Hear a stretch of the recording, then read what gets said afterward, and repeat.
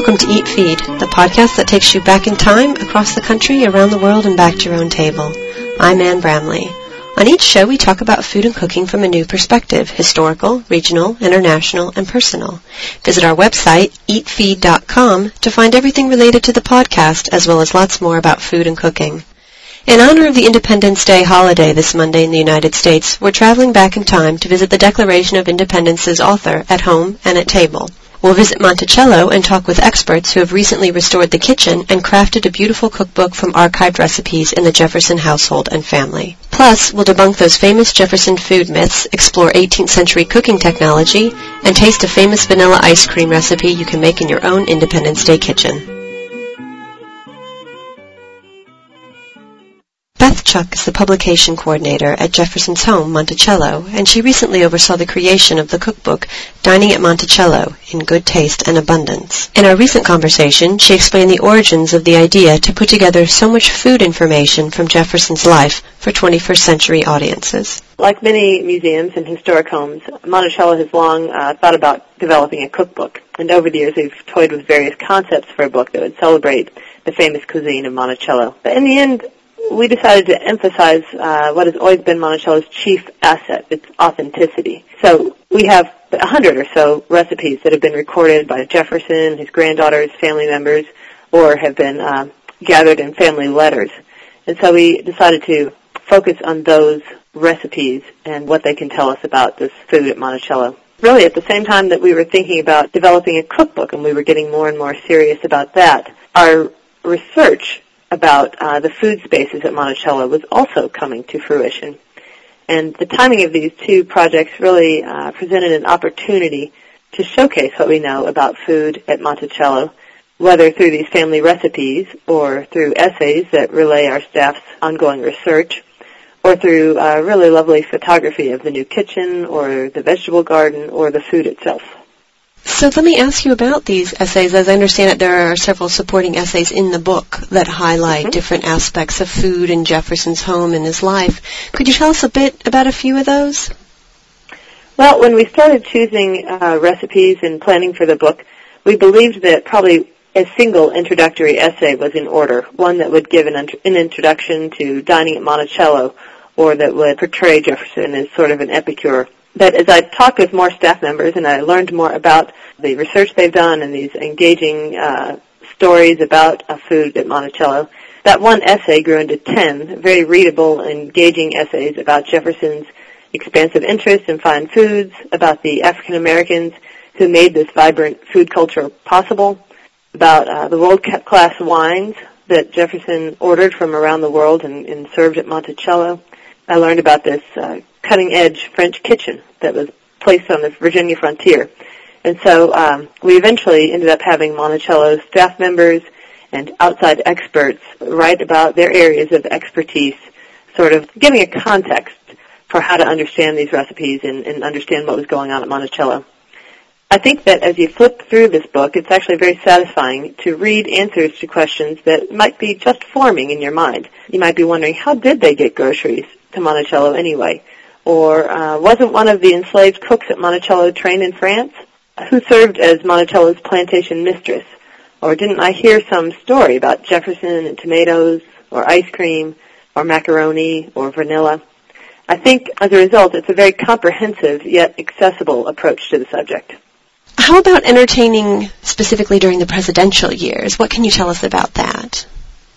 One of the 10 essays focuses specifically on Jefferson's entertaining when he was president in Washington, D.C. She opens with, the essayist is Cinder Stanton, the researcher at Monticello, and she opens with a terrific story, I think, of Jefferson inaugurated as president at the Capitol. Immediately afterwards, he returns to his plain old boarding house and returns to what he describes as his regular place. He calls it, I think, the coldest and lowest seat in the house. And he returns there just for, plain old dinner. By way of explanation, Washington, D.C. at the time lacked a lot of amenities.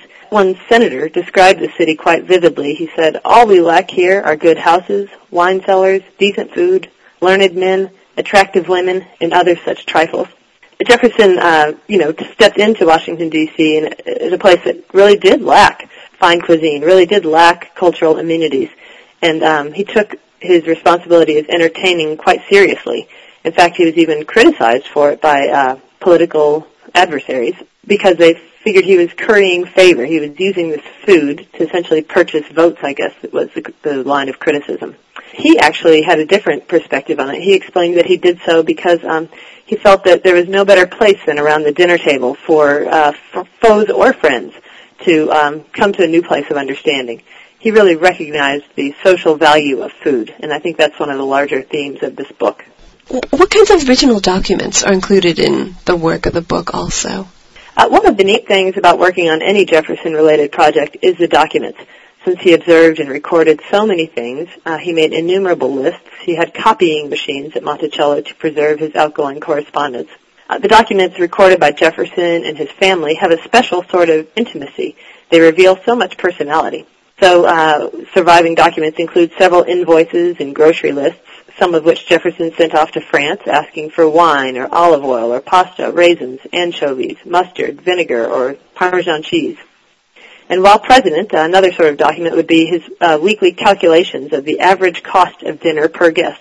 Another type would be the account books in which Jefferson family members record purchasing fish, poultry, and produce from Monticello slaves. There are also recipes recorded by Jefferson's granddaughters and attributed to James Hemings. He was the first of Jefferson's enslaved cooks to have been trained in French cooking. So much of any era's food culture is so ephemeral.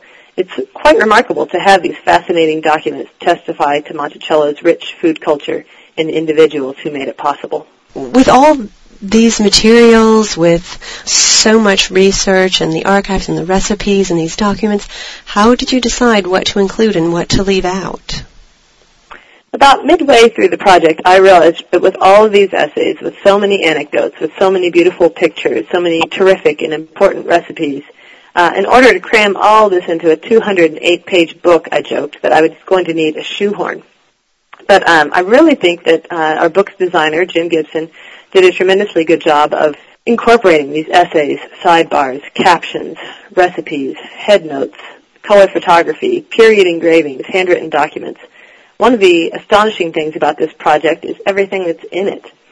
When I went towards the end of the project, I checked back against a list of things that I had brainstormed early on in the project, things that would be ideal to include if there were room. And when I went down this list, really, I found virtually every topic covered. Dolly Madison being chided about the best way to butter a muffin? Check. Jefferson smuggling rice out of Italy? Check. Ellen Coolidge disparaging her grandfather's filthy refrigerator? Check. The contributions of enslaved cooks at Monticello and their families' culinary legacies? Check. I know there's a lot more. One of the agonizing realizations about this book is how much more we have yet to learn about food culture at Monticello. But one of the satisfying conclusions that I came to in this book is just how much we did manage to include in this project. Finally, if you could leave us with an image of this book, which is not only part cookbook and part cultural history, but also just a beautiful coffee table book, could you tell us about some of the photographs that highlight Monticello's food world?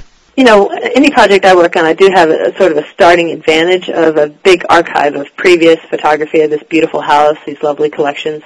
But because this project is so food-specific, it called for new photography, and that was a real delight.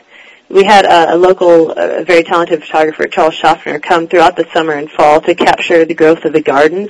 He also was given rein to explore nooks and crannies of the dining room and the tea rooms, and to document, really for the first time, the unveiled kitchen restoration. So all those pictures, I have, countless favorites of all those. I just really think they are a new, fresh look at some of these spaces. But in addition, in the fall, I also had the privilege of doing some food photography with a D.C. area photographer and stylist, Renee Comet and Lisa Cherkasky. And I have to say, it was a real thrill to see and taste these recipes that we have talked about at Monticello for so long, sort of intellectually. It was a real thrill to see them, visually, and also to even be able to taste them. They look beautiful. They taste terrific. And another real special privilege of doing the food photography shoot was that, all the food is real, of course, but in this particular case, much of it did actually come from the Monticello gardens. It was harvested for me before my departure. So almost all the food that is used as garnishing in the whether in the interior shots of, say, the kitchen, or whether in the food photography itself. It was all actually grown, at Monticello, and in many cases the actual varieties that Jefferson documented growing. On the show synopsis page for A Culinary Independence, Jefferson for the 4th of July, you'll find links to Monticello and to the book Dining at Monticello in Good Taste and Abundance. And remember, when you use our website to purchase the books you hear about on the show, you're helping support future shows. Thanks.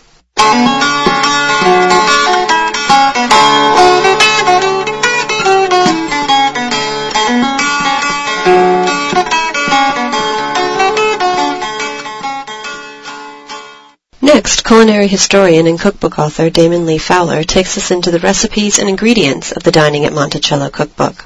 As the editor for the work, he first gives us some background on the recipes.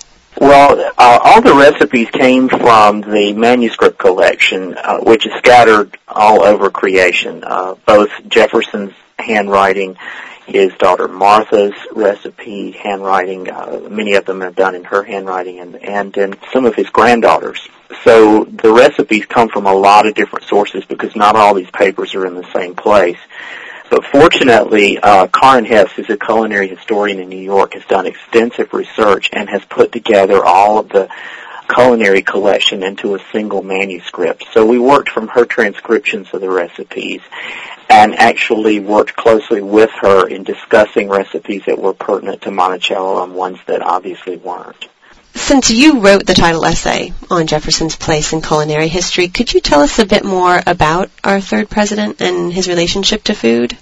Well, Jefferson was fascinated with just about everything. He really was a Renaissance man. He was interested in everything about being alive, every little detail of being alive. And unlike most men of his generation, he was passionately interested in how the food was cooked. He didn't actually know how to cook himself, which ran us into trouble when we would try to translate some of the recipes he had copied out, because he often made mistakes. He would not understand a French word, or he would mistranslate a French word because he didn't really understand culinary technique, and he would get the recipe a little wrong. But he was just every aspect of food, from growing it to how it came to the table, wasn't beneath his notice. There was nothing that was beneath his notice in that regard. And I think he's a little unusual in that historically I think people were a little more conscious of that process than we are today because they were closer to it. Jefferson was a farmer, a rich farmer, and very much an aristocrat, but still basically a farmer. And he was very close to the land, so he was closer to the whole process of growing food than we are today. Jefferson seems to be one of those people about whom so many food myths are generated. What are some of the more popular myths about Jefferson and food that the book debunks or discusses in some way? Well, one of the most famous is tied to probably the single most famous recipe that we have in Jefferson's hand, and that's ice cream. It's frequently said that Jefferson introduced ice cream and vanilla into America because of that recipe, but of course that's not true. Ice cream was around already. Vanilla was around already. His French chef complained that it was hard to get in America because he scoured Philadelphia looking for vanilla beans and had trouble finding them. But a lot of those things tie back to the fact that he was such a connoisseur and such a pioneer in a lot of foods that it's easy to sort of idolize him and give him credit for having done a lot of things that he didn't really do. The ice cream is probably my favorite. Another interesting one is tomatoes, because tomatoes had been around in South Carolina. We know for sure they were growing them for food in South Carolina by the middle of the 18th century, before Jefferson was even born. So he obviously didn't introduce Americans to tomatoes at the table, but in fact, he even credited one of his neighbors with having introduced them to Virginia. Now, whether that's true or not, we don't really know, but Jefferson wasn't the only person who was interested in new plants and in gardening, and he had a network of friends that he would correspond with. He would send things to his son-in-law and to his grandsons-in-law, and He had a whole network of people that he would talk to about food in the form of letters. So a lot of those letters actually survive. And he's not the only person who was passionately interested in gardening and in growing new things, but he's probably the one that wrote about it the most. Let's talk about the ingredients. Since you've included a lot of supporting material about the ingredients, can you tell us a little bit about Jeffersonian ingredients and what you've said about them? Well, one of the most important things to keep in mind if you're trying to reproduce food as Jefferson would have had it was that it was very, very close to the land. The vegetables were grown right there on the mountaintop, or they were grown in a very close area around it because transportation was pretty dicey in those days, so you didn't get food shipped in from a long distance away. So the food was very fresh. It was, of course, organic by definition because they didn't have chemical fertilizers and they didn't have chemical bug sprays and insecticides and things like that. So when you're looking to reproduce the produce, then you want fresh, locally grown, organic if possible produce. And we know a little bit more about the specific varieties because Jefferson, unlike a lot of other people, kept detailed notes about the kinds of tomatoes he grew, the kinds of asparagus, etc. The other thing is grass-fed beef and lamb because we didn't start feeding grain to cattle until very late, and it's not a natural part of their diet. It really wreaks havoc on their system, and needless to say, their meat wreaks havoc on our system as a result. But it didn't exist. The grain-fed beef didn't exist in his day. So if you really want to do things that tasted closer to what he would have had, then you want pastured animals. You want naturally raised beef and lamb and pigs that have been allowed to forage, chickens that have been allowed to forage. The other thing is wheat. The wheat was very different. They grew it locally. It was mostly soft winter wheat, and it's so called because it actually is planted in the fall and matures in the spring. That is a softer grain than hard red wheat that is used for bread mostly today, and what you have as bread flour today is mostly from hard red wheat. Soft wheat has a lower gluten content, so its texture is different. The way it reacts to the yeast and to the water, its moisture absorption is different. So the bread was very different. So if you want to reproduce the bread as it would have been then you want to try to find a soft winter wheat, which a few national brands like White Lily actually grow it, but what you really want is an artisan milled soft wheat flour that you can get regionally. Do you think as 21st century readers buy the cookbook and read it and cook things from it, are there any ingredients that might be particularly surprising or any tastes that have just sort of disappeared as cuisine has evolved over the past hundreds of years? I think one of the things that they're going to discover is how good the food is, how intense the flavors are, at once intense and simpler. Because the food was fresh and locally grown and more flavorful than most of the commercially grown food that we have now, you didn't have to do as much to it to make it taste good, and they didn't do as much to it to make it taste good. But they also liked really robust flavors. We used a lot of cinnamon in the book. Cinnamon sticks would be simmered in custards instead of vanilla. Vanilla was still expensive and rare, and even at Monticello, where Jefferson, we know for sure, bought vanilla and they used it in the kitchen, it still would have been a rare commodity, and they wouldn't have used it as haphazardly as we do now. To give us a feel for the book, can you introduce us to one of your favorite recipes for home cooks today? Oh, there's so many wonderful recipes in the book, and one of my favorites is, again, going back to that vanilla ice cream.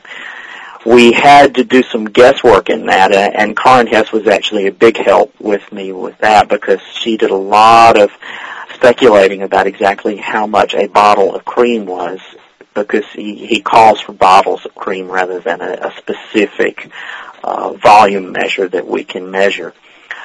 And because it was probably translated from a French recipe, we're not sure exactly how much the bottle was. But we sort of settled on the amount based on the other ingredients. But I think what readers will find interesting about that is because you simmer the vanilla bean in the cream, you get a subtler taste. You don't get from vanilla extract. They didn't, of course, have vanilla extract in those days. And then the proportion of eggs and sugar is lower, so it's a subtler kind of ice cream, at once richer and subtler than modern ice cream. Not nearly as sweet, but really, really wonderful. You're famous as a chef and a cookbook author dedicated to Southern cuisine. Would you call the food at Monticello Southern cuisine, and would you call this book a Southern cookbook? Yes and no. I would call it a Southern cuisine. It's a blending, just as all American cooking has always been a blending. Jefferson loved French food so much, and it's naive, by the way, to presume that he introduced French food. That's one of the myths about Jefferson that we hope to debunk with this book. He had been exposed to French cooking. That's why he took James Hemings with him to France to train him as a French chef, because he knew what he was going to find when he got there. He already knew what French cooking was like. But Monticello's table was very much a mixture of traditional Virginia food, which was sort of an Anglo-American kind of take on cooking. It was very heavily influenced by the Cavalier cookery of the Virginia Cavaliers, and this French cooking that he had been exposed to and that he loved so much. So you find that in other places in the South, a little bit in New Orleans, a little bit in Charleston when the French Huguenots came in, and down in Savannah where I live where the French Huguenots came in. But it's really kind of a blending. So I would say that it's Southern and it's not Southern, and that it's deeply Southern in that it's a blending of several different cuisines melded together, which is what all Southern cooking is. What was your favorite part about working on this cookbook and bringing it to life? Oh, I loved working on the recipes. They were so much fun, and it was almost like having Jefferson and his daughter Martha and his granddaughters and his cousin Mary Randolph, who was a really big help with the book, because Mary Randolph published The Virginia Housewife in 1824, and it was heavily influenced by the cooking at Monticello. In fact, a lot of the French recipes that Jefferson sent home were passed around to Mary Randolph, and while Jefferson misunderstood the recipes at times and his daughter and granddaughters misunderstood the recipes, Mary Randolph had a gut instinct about cooking that was absolutely on the mark every time. And so working with these things and working with Karn Hess, of course, in helping me to understand and translate the things, that was just very fulfilling. If you want to follow up on Damon's directions to use pastured beef and heirloom wheat, visit localharvest.org, where you'll find small farmers producing the ingredients that will make these recipes more authentic. You can find links to Local Harvest and to other books by Damon Lee Fowler, as well as to the recipe for Jefferson's vanilla ice cream on the A Culinary Independence page at eatfeed.com.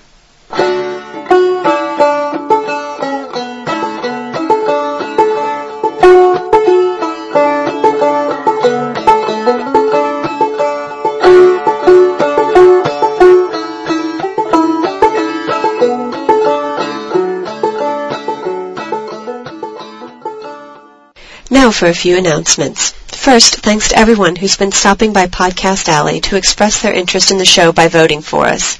If you'd like to help boost the show's visibility and you haven't voted yet this month, I hope you'll follow the link to Podcast Alley from the Eat Feed homepage and leave your 2 cents. Next, I want to officially announce the beginning of our summer recipe contest. Apologies to our listeners in Australia and other Southern Hemisphere countries whose interest in summer is probably pretty minimal right now. The gist of the contest is that we're looking for the best recipes based on the goodies you truck home from your local farmer's market, wherever that farmer's market might be.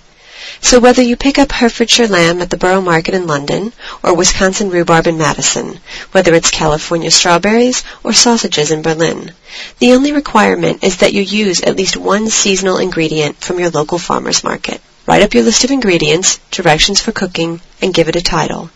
Email your recipes to recipes@eatfeed.com and include your full name, your email address, your city and country, state or region where needed, and the name and location of the farmer's market where you shop.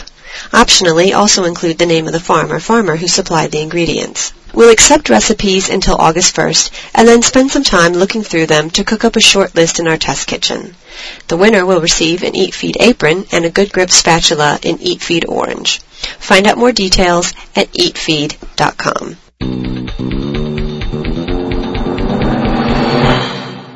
Finally, we're heading off to the kitchen itself.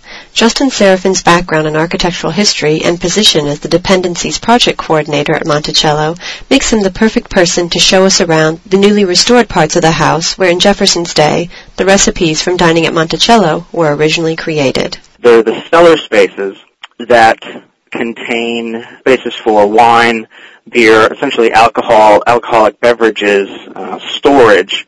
The kitchen is located at the end of the all-weather passageway on the east end. Next to it is the cook's room.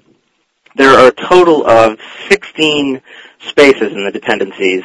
The dependencies, that term meaning essentially appendages to a dwelling, 11 of which we are in the process of restoring, and most of them really do relate distinctly to foodways at Monticello.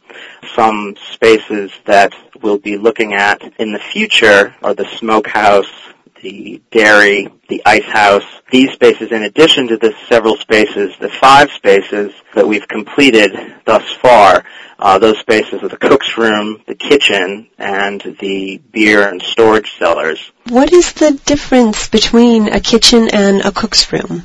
The kitchen is the very orderly space where the food was actually prepared, as opposed to the cook's room next door to that space. The cook's room was the dwelling space for the head cook. Her name was Edith Fawcett, circa 1809. She lived in the cook's room with her husband, Joseph Fawcett. He was the head blacksmith on the mountaintop, and they had a total of 10 children. So that was their personal dwelling space, essentially, next door to the kitchen, where she spent surely the majority of her day, basically sun up to sundown, performing all of the duties associated with multiple course dinners, the sort of 2 meals of the day, the kind of breakfast and the main dinner served early afternoon. The various dishes required for both of those meals would have kept the head cook and certainly some helpers in the kitchen busy with all sorts of prep work, and then after the fact, certainly plenty of cleaning up work. What prompted restoring a lot of these spaces? A lot of these spaces were either empty or very, I'll say, very mildly interpreted. And with the kitchen being really probably the biggest oversight of them all, knowing the French influence in the cuisine that was served here at Monticello, and building on the fact that after 1784, all of Jefferson's cooks were trained in the French manner, the kitchen as it existed, say 3 years ago before we began work on it, really didn't reflect that French influence. It had been architecturally reconfigured in 1941 and then furnished in the 1950s and 60s, and existed pretty much in that state until we began work on it about 3 years ago. The previous kitchen, I'll call it the old kitchen, technically Monticello's second kitchen. The first kitchen was in the cellar of the South Pavilion. This kitchen is the 1809 and later kitchen. That's the date that we interpret the space to, is the post-1809 period. The old kitchen, before we began the restoration, was really a perfect example of the sort of 1940s, 50s colonial revival, rather romantic image of what historians at that point thought early American history really looked like. And just based on plenty of research done here within the Foundation over the past 20-plus years, it was just very much out of sync with what we knew to be the case here in Jefferson's Kitchen and what was being shown to visitors there in the kitchen. That was really started the process, was instrumental in beginning the restoration process to try to illustrate more accurately what the kitchen looked like, and more importantly, restoring the space and talking about the processes that took place there really allowed us to then emphasize and talk about the known individuals whom we know through the documentary record and through other means, the known individuals who worked in the spaces, and in the case of the cook's room next door, who lived in the spaces. So it was the need to tell the rest of the story, if you will, the sort of tell the story of the people who were living and working below stairs, beneath the main level of the house, and in the office wings, in these dependencies, who were vital, absolutely vital to the daily running, the functioning of the plantation, and certainly everything food-related that was happening upstairs and on the main floor of the house. Can you tell us a little bit about those stories, about the people who inhabited those spaces, and how their stories have come out through doing this restoration? Well, sure. It's just the notion of a French-trained kitchen staff here, early 19th century, Virginia Piedmont, essentially at that time, really, in the boonies, if you will, to have a kitchen equipped thusly with enslaved cooks trained in the French manner. It was really out of the ordinary. That story really begins with James Hemings. Jefferson brought James Hemings to Paris with him. When, for a period of 4 or 5 years, Jefferson was in Paris. He brought a few slaves with him. There, James Hemings learned French cooking from a Frenchman there in Paris. And then fast forward a bit, back here in the United States, after a stint at the President's House, those skills were eventually passed down. James Hemings taught the French cooking methods to his brother Peter. And so from there, these methods were passed down. And so it's safe to say that after 1784, after James's arrival in Paris, that those French techniques were practiced here at Monticello. Since Jefferson is known as a kind of inventor, or at least an innovator or tinkerer in many ways, can you tell us a little bit about the technology around the kitchen? Well, sure. It's Jefferson, oftentimes erroneously credited with inventing all sorts of things, really was very good at taking ideas and sort of adapting them to his own use. There are so many instances of that in the house, in Monticello, the building, and some of the service kind of items service and other items that Jefferson designed into the space are really for convenience. Things like the wine dumbwaiter that allows a bottle of wine to be sent up from the wine cellar to the dining room. Things like that. The stew stove in the kitchen I would put into the same category. Such devices, basically very much like a modern stove, the brick masonry structure about waist high, plastered on the counter surface with openings, essentially almost like separate burners. The one here at Monticello has a series of 8 openings in 3 different sizes. There are cast iron inserts that sit on the counter level with grates at the bottom. It's about 3 inches, 4 inches deep below counter surface. There's a grate, and charcoal would have been used on those grates. And so each stew hole opening really serves as kind of its own burner. And Monticello's example, recently reconstructed as part of the kitchen restoration, it doesn't necessarily follow some of the most cutting-edge stew stove designs and some of the latest thinking in stew stove execution for the period, but nonetheless, its very presence really underscores the emphasis placed on French cuisine here.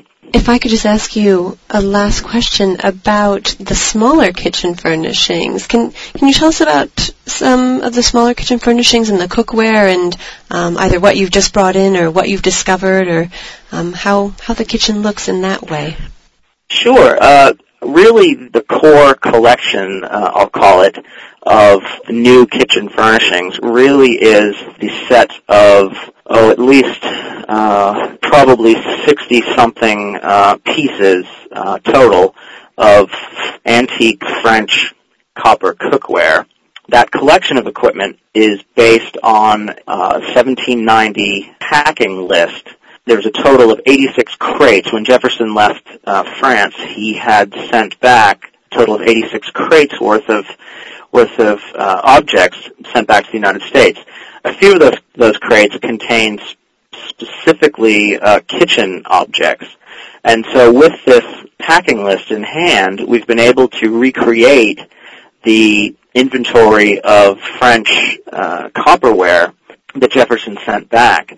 So it's nearly complete. I don't know that we don't really have even enough space to be able to house safely all of the pieces that are listed on the inventory, but we have a very good sort of representative sample of those copper items, which range from saucepans, stew pans of various widths, depths, to more specific items that would have been used for beef specifically, or fish kettles, a poissonniere, very sort of food-specific and dish-specific cooking vessels.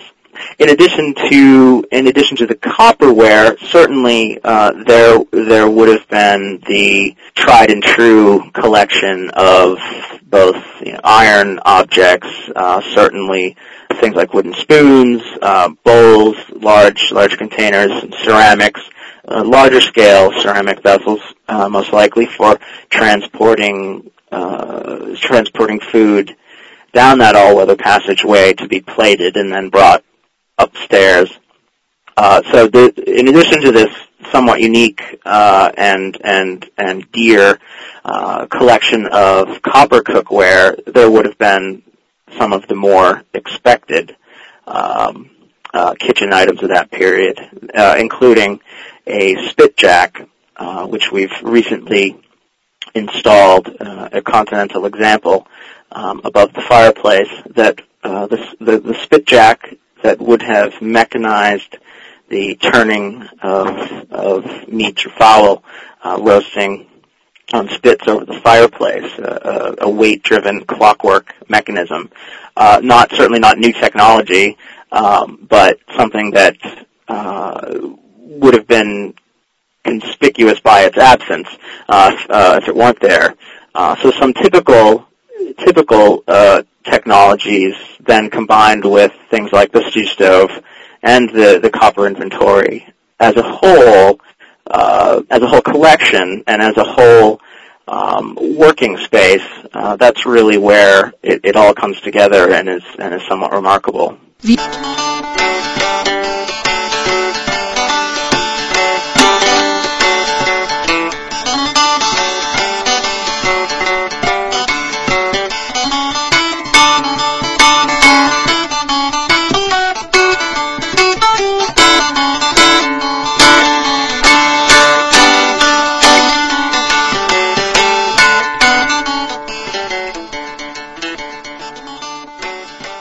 That's it for this week's show on A Culinary Independence, Jefferson for the 4th of July.